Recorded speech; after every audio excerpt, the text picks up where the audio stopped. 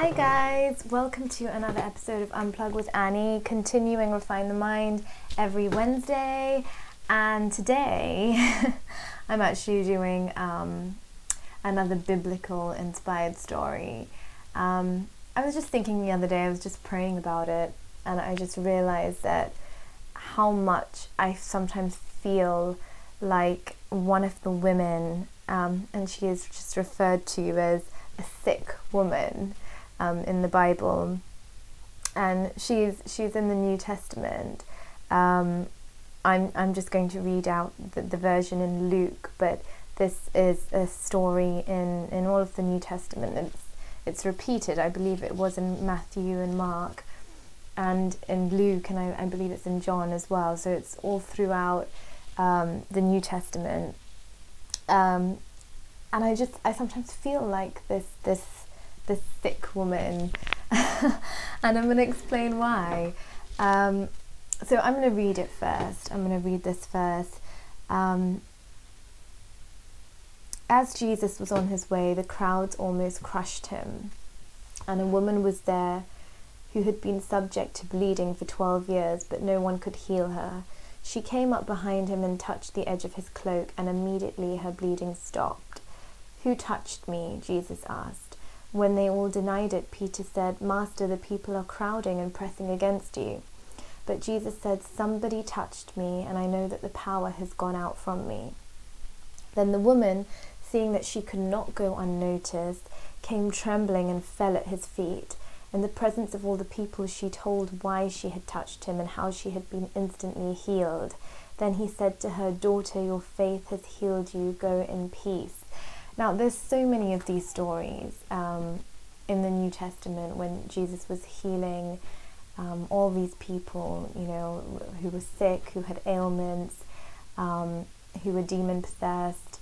And sometimes the reason I said I feel like this woman in particular is just that the other day I literally found myself praying and thinking that if he was here, I would just right now so much want to just touch his cloak. And every time, all the times he was healing people, and literally people just wanted to touch him to get that power, to get that healing. He always said, your faith has healed you. And I just think, I've read all these stories again and again, but I think I just thought of it in a different way the other day, and I wanted to share that about your faith healing you. And I think it just says so much about faith. I'm actually wondering, I should probably look this up, as to how many times the word faith appears in the Bible, because I'm sure it is thousands of times. I think sometimes we're all looking for healing, and we're looking to other people to heal that space or fill that void or fill that emptiness. And quite often we're just not looking to the right source. And I know for some of you that's not going to be God, but for me it very much is. And more recently in my life it has become even more so, and I feel it even more strongly, and I feel the necessity of sharing that message, because I feel like on a worldly plane we are constantly surrounded by so many things which are trying to pull our attention and trying to make us deviate from actually what is a very simple thing, is to find stillness and peace. And I think I've tried to get it from other people. I've tried to get it from things, from keeping busy in work, from surrounding myself with other people, from, working out and fitness and reading and venting, and luckily, nothing too negative. But for other people, these can be extreme things. They can look for it in alcohol and addictions, and constantly partying, and not being able to be alone because they just need to constantly fill their life with something.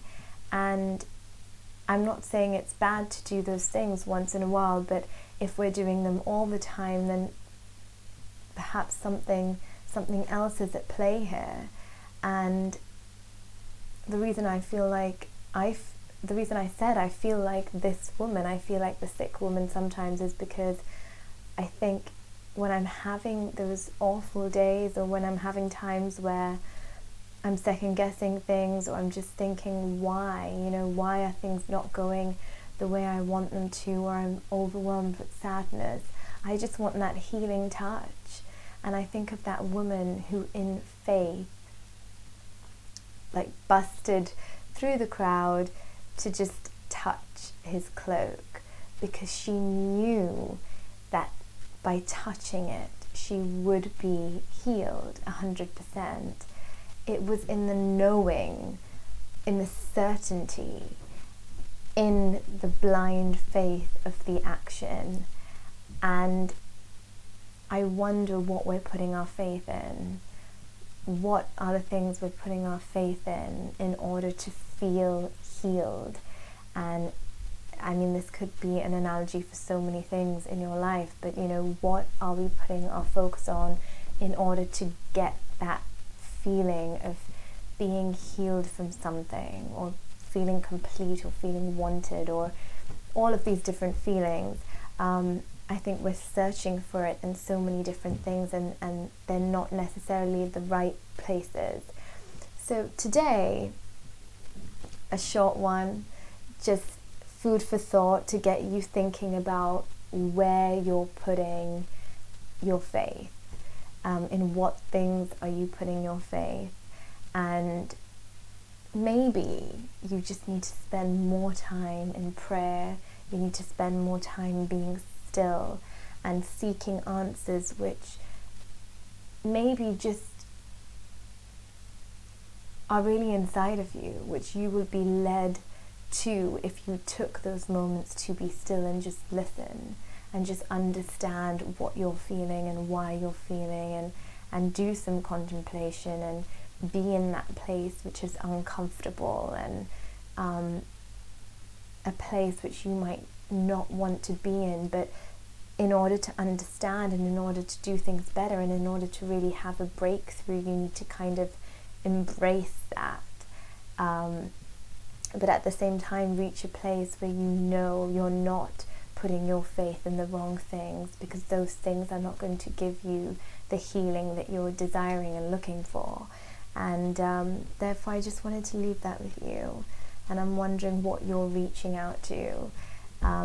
I am hoping it is the edge of that special cloak, and what's really lovely is now when I'm feeling that way, I feel like I kind of stir up that image in my head, and it's almost like I feel like now that's what I've got to do, and it just reminds me, okay, I should just pray now. I should just take some silent moments to understand what is happening and not get overwhelmed and overcome with the situation, because I know what and in whom I'm putting my faith in, and I know that is like a bright shining light for me, and I just know that when my faith is in the right place, everything else kind of just falls into place. Everything gets better, not easier, but better.